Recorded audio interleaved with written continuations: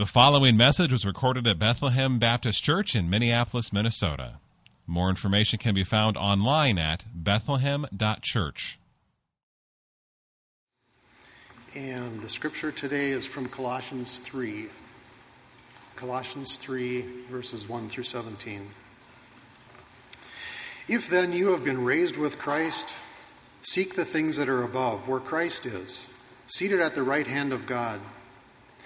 Set your minds on things that are above, not on things that are on earth. For you have died, and your life is hidden with Christ in God.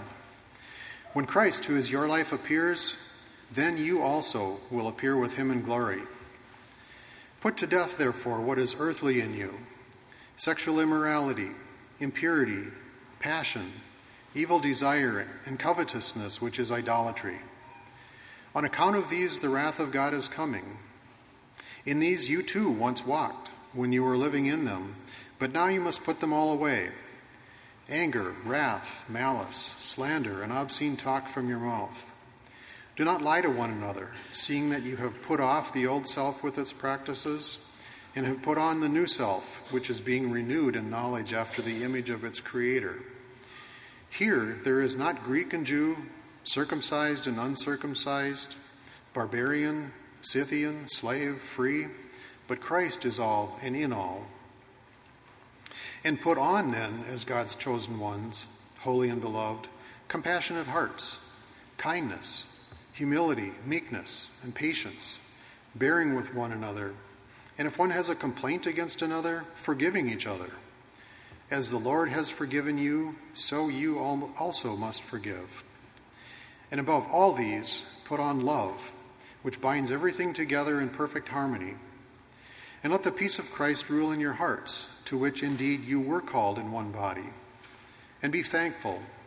Let the word of Christ dwell in you richly, teaching and admonishing one another in all wisdom, singing psalms and hymns and spiritual songs with thankfulness in your hearts to God. And whatever you do, in word or deed, do everything in the name of the Lord Jesus, giving thanks to God the Father through him. Let's pray. Lord, we're not praying right now because it's the right thing to do in our liturgy. We're praying because, number one, we have the privilege to pray because of the blood of Jesus, to come to the throne of grace, to ask for grace and mercy and well-timed help. And we're praying because we know that apart from you we can do nothing. And we know that the kind of change that this text, your word, holds forth to us can only come by the power of your Holy Spirit. And so we are genuinely asking you to come and fill our hearts with your Spirit. Change us through your word. God, help us to leave different than we came in. Lord, would you, the Almighty God, who's always working for the good of your people and the glory of your name, would you fulfill what you command in these passages? And do it today, we pray. In Jesus' name, amen. So you remember that next week we're going to start kind of a 12-week series on kind of corporately who we are and what we're called to. And we're just going to take these 2 weeks to consider individually who we are and what we're called to. And so last week, we spent almost all of our time in verses 3 to 4. And what we saw there was our past and present and future reality of who we are in Christ. So I'll just remind you in one sentence each of what we saw last week. We saw that we've died to sin with Christ, and therefore condemnation and shame is gone, and our old sinful habits are now unwelcome house guests, not welcomed visitors in our homes. Second, we saw our lives are hidden with Christ in God, which means we've been brought into eternal fellowship with our triune God to live forever, and we have power now to walk in newness of life. And then we saw finally the future, that when Christ, who is our life, appears, we will appear with him, our lives so bound up in his that when he shows up, we show up with him, free of any shame, perfectly able to take in the beauty of Christ and without any more sin to get in the way ever. And we said that this union with Christ in his death, in his resurrection, and his appearing means that when the Father looks at us, he sees us as he sees his Son, covered in the righteousness of Christ and empowered by the Holy Spirit to walk more and more like Jesus. Verses 3 and 4 teach us the heart of Christian identity in our union with Jesus, so that we know by grace, this is who I am, right? This is who we are. This is what is most true of us. And so what I want to do today is cover verses 1 to 2 and verses 5 to 17.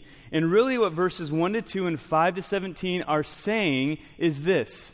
If verses 3 and 4 are here's who you are, verses 1 to 2 and verses 5 to 17 are saying become who you are.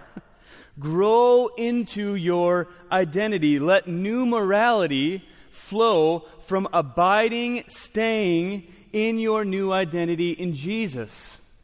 In other words, the commands of Christ, and there are some commands in this text, are meant to lead us into the life of Christ. In other words, when the commands of Christ come in the New Testament, they're not meant to be this heavy burden laid on the Christian soul. Instead, they're meant to hit the redeemed soul, empowered by the Spirit, and bring about new life. They're meant to be an invitation to further fellowship and further freedom and further joy and further life lived to the glory of God. The reality of who we are, when a command comes, it makes us all the more want to be who we are and walk in further freedom and hope and joy. So let me give an example in life of what I mean. What does it mean to be who you are, but then need to grow more and more into who you are? So let me give one example. And you could do this with a million different things in life. But as soon as a couple sees lines on a pregnancy test, they know their parents. Right? They know that suddenly becomes a part of their identity. And whatever happens after that, there's an unshakable reality of who they are. But they don't just stop there, right? They begin to live into that reality. It begins to change what they do and who they are and how they think. Right? They start to do things they've never done before. Right? They start to buy baby naming books, and they start to sift through names. Probably don't buy baby naming books anymore, do you? You just Google it now, don't you? That's old. That's what we did. We bought baby naming books. And you start to look up weird things like car seat safety ratings, right? And it's like, well, that's a 3.8 and that's a 4.1. Yes, I will pay the $700 extra for that 0.3 rating, right? They begin to pick out clothes, right? Early on, they just buy it for all the genders, right? They just buy it for both. They say, we're going to get some blue and some pink and some yellow and some green just in case, right? And they begin to go on appointments. And they begin to put together endless amounts of cribs and bouncers and other things. They begin to plan their new schedules. They begin to spend hours and hours, right? Either, I suppose it's online now, but it used to be at Babies R Us, walking through aisles, just overwhelmed at what was to come. And they never did those things before. And then, when the little one actually comes, right, it goes to a whole new level. They begin to use the name that they chose from that baby book. They begin to put that little one in the car seat and in the bouncer, and they let them play with all those gadgets that they bought. They start to live out the new schedule with less sleep than ever. And as the little one grows, they begin having burdens for their child's spiritual and physical and emotional health. Right? And then they begin navigating new things and new realities. How they spend their time and money changes. They don't have time or money anymore. Priorities change. And then they begin sounding like their parents, right, as their kids get older and saying things that they thought they would never say and made no sense at the time. So what's going on there? Right? They're learning what it means to be a parent. right? They're growing into what it means to be a parent. They're failing at what it means to be a parent. They're saying they're sorry, especially to the first one, right, for what it means to be a parent. So let me ask you this question. In that progression, at what point were they more truly parents than any other moment? Right? Were they more parents at the end or the beginning? Were they more truly parents the first moment they saw the test versus the later moments? Of course not, right? They were always parents. That was true the whole time. But they more and more became who they were. None of what they did, none of those activities made them who they are. They were parents. None of those things earned them their parenthood. None of those things suddenly had a switch. It's like, well, now you've actually graduated to real parenthood, right? It's just the other way around. They were parents, and the natural overflow was filled with all sorts of activities, all sorts of changes, all sorts of new realities, all sorts of new rhythms, all sorts of new habits, all sorts of new burdens and cares and desires and longings. And that's what it's like to be in Christ. So last week, we saw that by grace, you are never more or less a Christian than the moment you first believed. Isn't that good news? That doesn't go up and down like this. That you can't lose it by not doing enough activity or not being involved in enough things. By grace, that's never more or less true than the moment we first believed. But what happens in our hearts is we want to become more and more who we are in Jesus. Just want to walk more closely with him. And what we're going to see today is that the commands of Christ lead us into the life of Christ. And that's what we're going to look at today. Last week, here's who we are. This week, let's become. Let's grow up into who we are. So let's look at verses 1 to 2. Seek and be set on your identity in Christ. Read it with me. It says, "If then you have been raised with Christ, seek the things that are above, where Christ is, seated at the right hand of God. Set your minds on things that are above, not on things that are on earth." So we're united to Christ, and Paul is calling us, these first commands, to seek Christ, to lift the eyes of our hearts above the sinful, the broken world that we live in, and instead to lift up our eyes to Jesus, to look away from all the false temptations and false joys, and instead seek fellowship with Jesus. Notice in my analogy about the parents that who they were made them very active, right? They thought they were busy before they had kids, and suddenly all of these new realities and new responsibilities kind of exploded on the scene, and that's how it is here. We're supposed to orient all of our lives, all our activity, all of our seeking on Jesus. Those are the two commands here. Seek him. Seek the things that are above where Christ is, because that's where you actually are, because you're in him. And set your mind there. Actively seek to think about the beauty of Jesus. In other words, if what we say here week after week about the life, death, and resurrection of Jesus is true, and if by faith the Bible holds out this invitation of fellowship with that Jesus, why wouldn't we let that fill our mind and orient all that we do, if it's true? Right? Paul is calling us to this awesome thing, to be commanded to take in beauty. Right? When you're at the Grand Canyon, you would hope that someone would have to say, "Hey, there it is." Right? You should look. Or when you're at the ocean, "Hey, there it is, you should look." But Paul is just reminding us, because he knows that if you've been at the ocean for a while, right, you start to notice the garbage on the beach rather than looking out at the ocean. Or right, if you've been at the Grand Canyon for a while, right, you start to want to go to the gift shop and forget about what the gift shop is all about, and you get distracted and confused. And he's saying, remember the beauty of Jesus. Seek him. Set your mind on it. Seeking him and setting our minds on him will begin to make us like him. In fact, I think these commands to seek and to set come first, because they're foundational to our ability to follow through on the ones that come later. In other words, if we're going to keep the commands that we're going to see later, we just can't do it unless we seek and set our minds on Jesus. In fact, I think that the way Christianity works is that as we seek Him, as we set our minds on Him, a miracle happens that His beauty invades our hearts, and our hearts say, yes, that's who I am, that's what I want now, and we're changed to be like Him. Now just think that that's what it says. Listen to 2 Corinthians 3:18. If you're wondering, how do I change? How will I obey these commands? How can I do it? It just feels so broken and so lost. Here's what Paul says to the Corinthians in 2 Corinthians 3:18. He says, we all, with unveiled face, beholding the glory of the Lord, are being transformed into the same image from one degree of glory to another.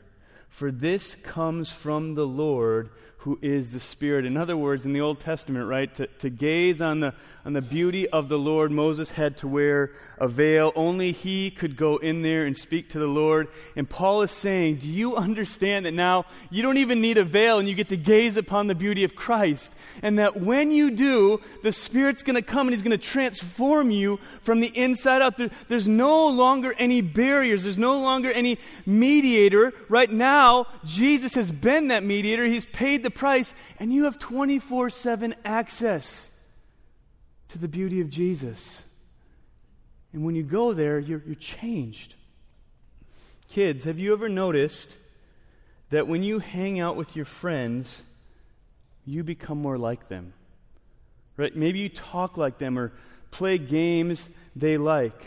And that's what we want with Jesus. So I remember when I was a kid, we would go to this family camp for a week, and probably the second or third year we were there, and we probably went for 10 years or so.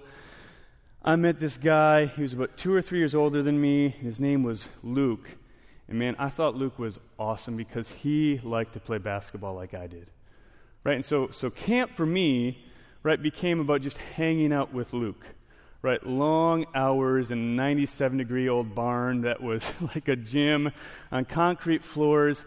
But as I hung out with him, by the end of the week, when I got home, right, Luke was from Virginia, I was talking with all sorts of weird accents and emphases. And I remember my mom being like, when is Luke going to wear off? Because I spent time with him, and I wanted to be like him, and just being around him was suddenly changing who I was and how I was speaking and what I wanted to do. And that's how it is when we want to be like Jesus, right? So I just want to say this to you. Holiness has to begin by hanging out with Jesus. It has to begin by hanging out with Jesus, by spending time with Him. And I hope when you hear that, you don't hear again, okay, more time in the Word and more time in prayer. I hope you hear, you get to hang out with the Creator of the universe. You get to hang out with the Savior of your soul. You get to hang out with the most beautiful person in the entire universe. Christian morality, true life in Christ, comes from actual change from the inside out, more into the image of Jesus. We start to think like Him. We start to act like Him. We start to love what He loves and hate what He hates. And it happens by beholding Him and seeking Him and setting our minds on Him. All Christian holiness, all Christian morality starts by hanging out with Jesus, by spending time with Jesus. So Paul says, set your mind there. And then he says, don't set your mind on the things of the earth. So there's this positive call, hang out with Jesus, and this negative, don't think about the things on the earth. So as much as we're changed by hanging out with Jesus, have you ever noticed that all of your sinful patterns start in your mind as well? That this is kind of the first battleground, right? Clicking on that link that you've clicked on 100 times and you said you'd never click on again, right? Clicking on that link, doesn't it start 10 hours earlier in the day in your mind? Or maybe the night before in your mind as you let that thought or that image rest there. Or that anger or that annoyance that spews out all of your coworker or your family member or your friend, didn't that start in your mind a while back? That just didn't all come out of nowhere in that moment, right? You've been thinking about it and stewing on it. Or that bitterness and that gossip that comes out in that conversation, where does that start?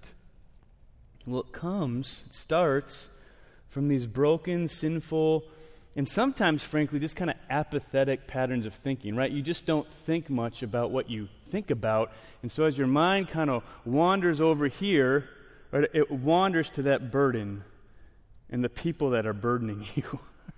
And it wanders to that thing, that temptation, and you let it rest there for a minute. And suddenly, by just the apathetic mind wandering, you're in a whole different place, and sin is beginning.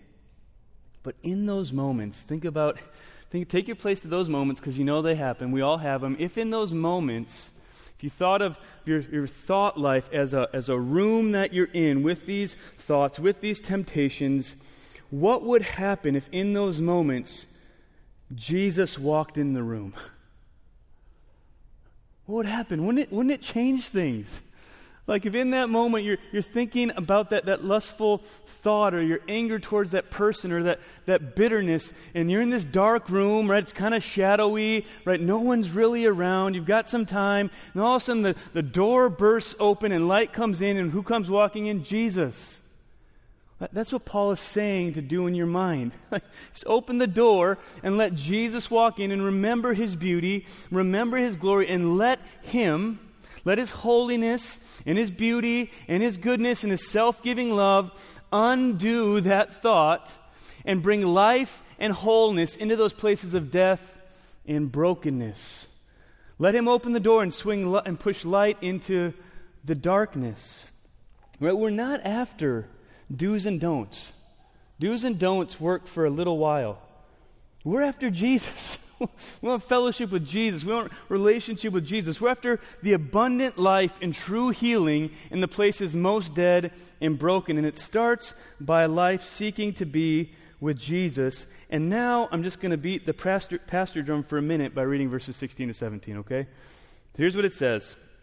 It says, and this is verses 16 to 17 are really the summary of the whole section of verses 1 to 17. And I think what Paul's saying is, here's kind of the end point, and here's kind of the mechanisms to get there. It says this: let the word of Christ dwell in you richly, teaching and admonishing one another in all wisdom, singing psalms and hymns and spiritual songs with thankfulness in your hearts to God. And whatever you do in word or deed, do everything in the name of the Lord Jesus, giving thanks to God the Father through him. So I'll just keep saying this. This is the Sunday school, what every pastor says thing. But the main way we seek and set our minds on Jesus and hang out with him is threefold. We hang out with him in the Word of God. We spend time in the Word where we see his character and what he's done and who we are in him. We hang out with him in prayer, which is just talking to him, telling him our burdens, telling him our sins, confessing, asking for help. And we do this with the family of God. Now, our new identity would bring up in our hearts this desire to do everything in the name of Jesus out of hearts of thankfulness. And if we're going to seek Jesus and make much of him, Paul says it's going to happen as the word of Christ dwells in you richly in fellowship with Jesus in prayer and in the one anothering reminders we all desperately need about who Jesus is and who we are in him. Now, let's say it clearly. I don't care if you complete your Bible reading plan. Right? Being a pastor and hearing people talk about their Bible reading plans is like the funniest thing ever, right? They're always like, yeah, it's probably going to take me a little longer. Like, it's okay. It's okay if it takes you a little longer. I don't care if you complete your Bible reading plan. I do care that the word of Christ dwells in you richly. I do care about that because I want Jesus for you.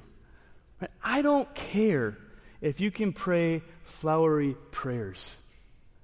I do care that you talk to Jesus like a child who needs his daddy. I do care about that. I don't care how you do fellowship with other believers. We have about 77 different options here for you.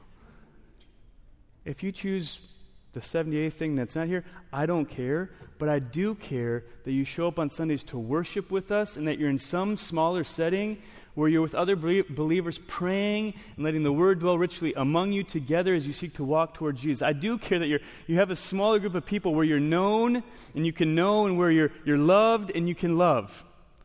I do care about that. Not only hanging out with Jesus, but hanging out with others who are becoming like and want to be with Jesus is not optional, it's essential. Right? So we need each other. Now, I'll just say this to you. In the places and the spaces where we see sin intractable and stuck and broken, there is one thing that is so common that I just want to say it out loud here in light of this, to just say, love you enough to say it, is isolation. Is just where we see it all the time. You're just off by yourself, right? And if you've ever watched any nature shows, right, on World Geographic, right, who does the lion go for? Right? They go for the one that's this off by themselves, unprotected, wandering away from the rest of the herd or flock or whatever other prey is wandering around. I say, just don't be that person. Right? Get in community. Let the word of Christ dwell in you richly together. Go to Jesus together. Because otherwise, when you put yourself in isolation, you're just setting yourself up for trouble. So word and prayer and community is how we're going to set our minds on things above and seek Jesus and live into this reality of who we are. Point number 2, keep putting off who you're not.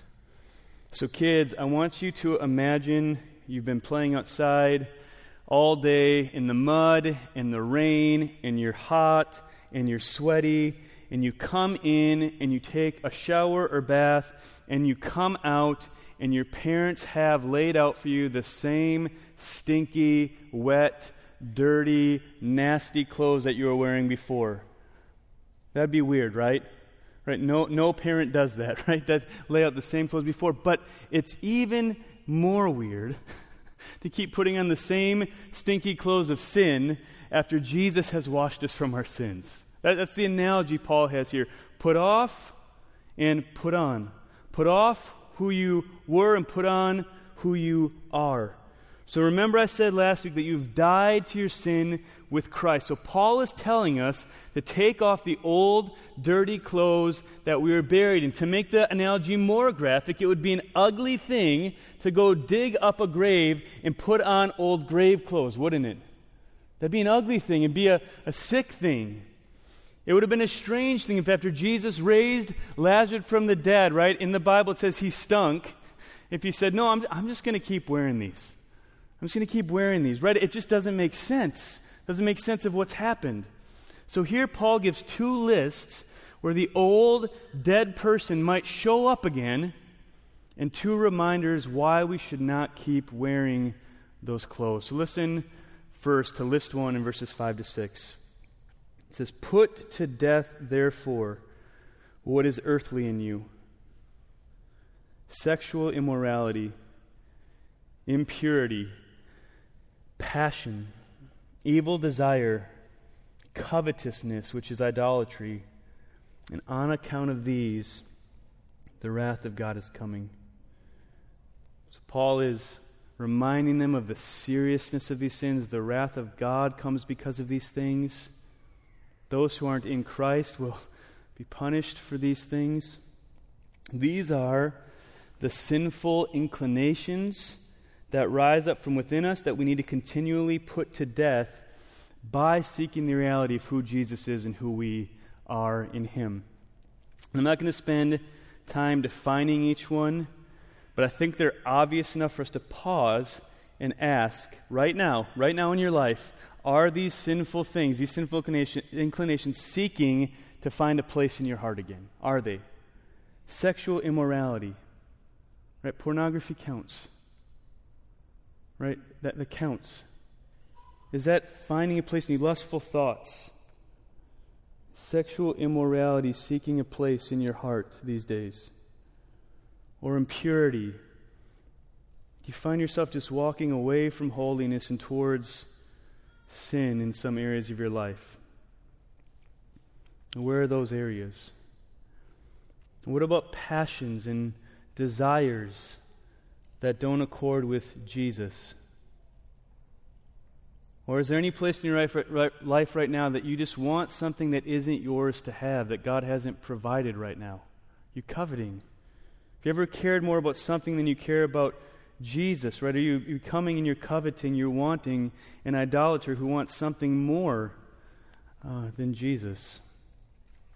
Right, so that's the first list. Those are the old grave clothes that seek to be put back on by Satan in sin. And now here's Paul's reminder.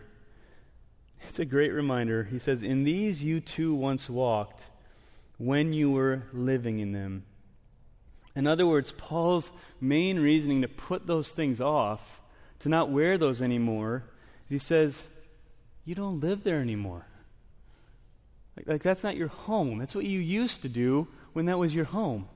That's not your home anymore. It's not your residence anymore. Your home is in Jesus, and so don't be at home with sin, right? If your home is in Jesus, don't be at home with sin. Don't fellowship with Jesus while you fellowship with idols, is the way Paul would say it in 1 Corinthians. So if you found yourself saying yes to sins in that list, remember right now, you have died with Christ to sin. Your life is hidden with Christ in God. Those places aren't home anymore. That's not you anymore. Walk in newness of life, not where you used to walk. Start today, and we said last week, maybe the newness of life that God would work in us would simply be the newness of repentance. Maybe just the newness of life today is just calling that thing that you've been hiding, that you've been walking, and that's had a hold on you, just calling it what it is, sin. And I'm just going to encourage you today at this point to do it in community. Now, the Bible talks about a bunch of reasons to do this in community, but let me just give you one reason why when sin is lurking, it's so important to do this in community. Because one of the tricks, one of the lies of Satan that he'll tell you is to just keep hiding it, to keep dealing with it on your own, keep dealing with it in the darkness. And then one of the things that will slowly creep into your mind is that, man, if you told someone, they would never be able to love you. They would never be able to accept you. They would never, ever be able to receive you and care for you. And then you start to think, well, maybe that's how it is with God too. Maybe God's disgusted by me. Maybe God's done with me. Maybe God's annoyed with me. And here's what will happen. If you would, whatever community that you have, whatever little group of people that you have, if you would say that thing out loud to them, to someone that is a safe place to say it, you know what they would probably say? Man, I love you. Let's walk toward Jesus together. Sister, I love you.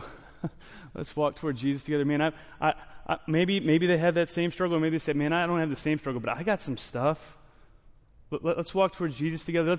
Let's love each other enough to not treat this sin like it can condemn us or shame us, and also not treat this sin like it's welcome house guest. We're going to find the middle ground of love here and say we're going to walk towards Jesus together. I'm just telling you that they will do that. I'm telling you that then you'll go, maybe that's how God is. Maybe God receives me and loves me in all my brokenness, and all of a sudden Satan has lost all the power of shame and darkness. So, you're putting this off, you're repenting, you're saying that's not who I am, that's not home anymore, and you're saying it to someone else so you can walk forward together. List number 2, verses 8 to 9a, it says, "But now you must put them all away. Anger, wrath, malice, slander, obscene talk from your mouth, and do not lie to one another." So these don't always have to work this way. They certainly work on their own. But I want you to imagine for a second these kind of working their way from the inside out as an example of just how sneaky sin is. Right? What it starts with is some angry thoughts towards someone, right? In your mind that you're entertaining. These might be angry thoughts that are coming from a real offense. They might be angry thoughts because you're just full of shame and you're just angry all the time, right? But there's angry thoughts towards people. You don't like someone, you're frustrated, you're mad. And all of a sudden, that angry thought starts to spill out, right, in an outburst, a wrath-filled outburst. Putting them down, putting them in their place, telling them how it really is. And then it goes from angry thoughts to the kind of thoughts that are filled with malice, which means that you want bad for them. Like you start thinking, I wish people knew. I don't like them. I want bad for them. Even if it's just a little bad, I want bad for them. I don't want them to succeed. You hear about something that went well for me, I don't want that for them. That's malice. It's anger welling up into malice. Then as you want bad for them, you start to take opportunities to let other people know in very Christian terms how disappointed you are in them. Right? You might even use a prayer meeting for this. All sorts of unhealthy and ungodly talk flows from our deep places of anger, and we're trying to shift the narrative to make others think something of them and think more highly of us. And as the impurity and the lust and the anger and the malice and the slander sneak up on you and create this prison cell where you begin to be trapped or you begin to be caught in all these things, now you have to begin to lie to yourself and others about who you are and what you've done. And if you stay in that lie long enough, you've got to live the lie. Right? And in that moment, right, Satan, the father of lies, knows, I've got him. Right? They still think they are who they used to be. Right? They're too ashamed to walk in newness of life, of repentance, right? He's tricked you into your old identity, trapping you in your sin, and throwing away the keys as you hide in your shame. And if that all sounds familiar, sometimes when I preach something like this, people say, "Oh, you just hit me right where I was," and I'm just like, "That's just what the Bible does." Right? The Bible is this universal book written by the God of the universe who just knows the human condition and knows all these places we're tempted. But now Paul gives us this beautiful reminder. If you're feeling trapped there, if you're seeing yourself in that story, here's the reminder, verses 9 to 11. You have put off the old self with its practices and have put on the new self, which is being renewed in knowledge after the image of its creator. Here there is not Greek and Jew, circumcised and uncircumcised, barbarian, Scythian, slave, free, but Christ is all, and He's in all. In other words, Paul is saying, become who you are. You've put that off. You've put that on. So step out of the grave clothes. Step out of the shame. Remember you're new. Remember you're being renewed day by day to be like Jesus. Remember your identity is not defined by your cultural or social status anymore, as if you need to be trapped into some generational or cultural or social pattern. Christ is all. All are equal at the foot of the cross. All need grace. And the beauty of the gospel is He's taking people with all sorts of cultural uniqueness, joyful uniqueness, and all sorts of cultural sinful uniqueness, and He's bringing them and He's saying, here, your sins are forgiven. Here is where Christ is all, and here is where Christ is in all, and here is where we're one in Him. That's the beauty of the gospel. We have been crucified with Christ. It's no longer we who live, but Christ who lives in us. Therefore, when we're tempted to other identities and when we fall back into sin, we remember who we are, we confess our sin, and we walk in newness of life, in holiness and repentance and fellowship with Jesus. In other words, we're just invited back into true life. Right? We step away from true life for a while, and Jesus just says, just come back. It's who you are. You don't need to wait. Just come back. Last point, point number 3, keep putting on who you are, verses 12 to 17. So Paul starts this section by reminding us of 3 amazing realities of who we are, chosen, holy, and loved. Last time I preached through Colossians 3, I preached a whole sermon on those 3 realities. I'm going to try not to do that right now. And so what I want you to do is, I really do want you to just close your eyes for a minute, and I'm just going to unpack briefly what each of these things means, and I'm going to give you a minute or two to just let it settle on you, and then I'll keep going to finish out the sermon. So just bow your heads and let these realities wash over you. So chosen, holy, and loved. God, first of all, He chose you. He chose you before the foundation of the world. He knew you would be a rebel against Him, but He chose you. He sent His Son to die for you and adopt you and to have you so that by faith you would belong to Him forever. That's what it means to be chosen by God before the foundation of the world. God has made you holy. He has set you apart. He's covered you in the righteousness of Jesus.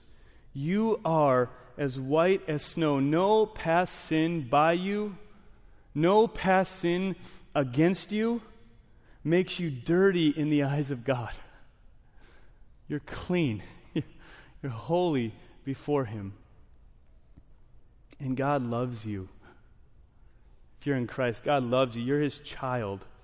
You cannot make Him love you less. You didn't earn His love because you're lovely, but instead His love makes you lovely. You're accepted and affirmed by God. You're forever His inheritance. So just for a minute or two, think about what it means to be chosen, holy, and loved by God.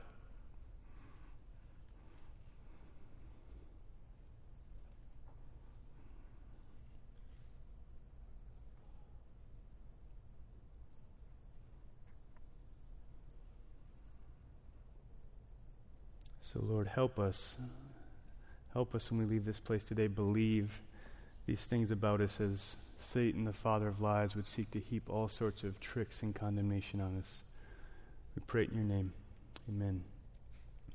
So in light of who you are in Christ, chosen, holy, and loved, there are 3 commands that are meant to bring you into the life of Christ in this section.